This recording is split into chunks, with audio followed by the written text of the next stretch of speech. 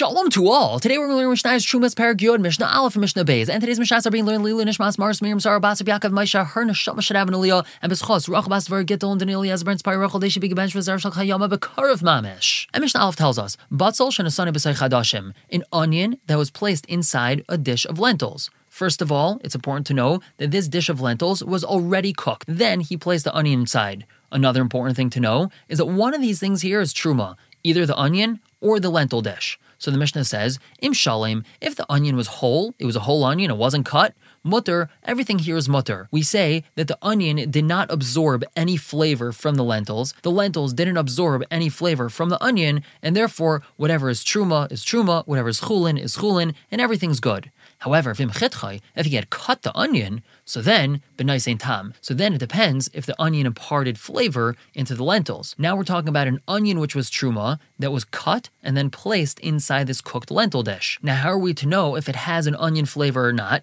Pretty easy. Call your local kayin, have him come down, taste your lentil dish, and it's up to him. If he says, yeah, this tastes like onion, so then only kayanim are allowed to eat it. But if it doesn't taste like onion, so then the dish is considered like chulin and everyone's allowed to eat it. The Mishnah continues, Usha'ar kol hatavshil, all other sorts of dishes, bein shalim bein mechutach, it doesn't make a difference if the onion was whole or cooked, b'nai tam, it all depends if this onion imparted flavor into it. Now Rabbi Yehuda matir b'tzachna. Rabbi Yehuda allows this dish to be eaten by non-kohanim if we're dealing with tzachna. Tzachna is a small type of pickled fish. It could be we're talking about sardines. Now why is it that Rabbi Yehuda allows us to continue eating this fish even though there's this truma onion in it? That's because she'eni el lital as a zuama. The only reason why the onion was placed here is to take away the zuama. Zuama over here is referring to the bad smell of the fish. So the onion doesn't impart its flavor into the fish. It actually absorbs some of the fish flavor. So the onion tastes like fish, but the fish doesn't taste like onion. Therefore, the fish is allowed to be eaten by non-kohanim. Moving on to Mishnah Beis with a similar idea.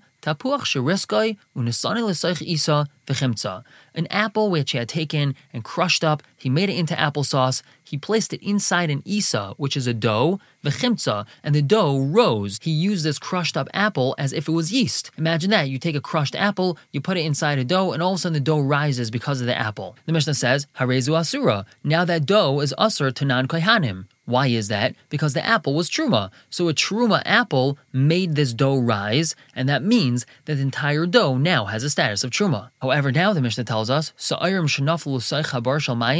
truma barley fell into a pit of regular water, it wasn't truma water, we can't really have truma water, but it's just regular water, and now it has truma barley in it, Afal pishev ishu, even though the water became a little bit spoiled because of the barley, memav mutarin, the water is still permitted to be drunk by non-kohanim. Now you might say that it's usher for a non-kohen to drink this water because the barley imparted some of its flavor into the water, so it's like truma water. But the Mishnah just told us that's not so, and that's because barley-flavored water is not tasty at all. So this truma didn't give us any sort of benefit, it actually kind of ruined our water, and that's why the water is still permitted to be drunk by non-kohanim. We're going to stop here for the day. Pick up tomorrow with Mishnah Gimel and Daled. For now, everyone should have a wonderful day.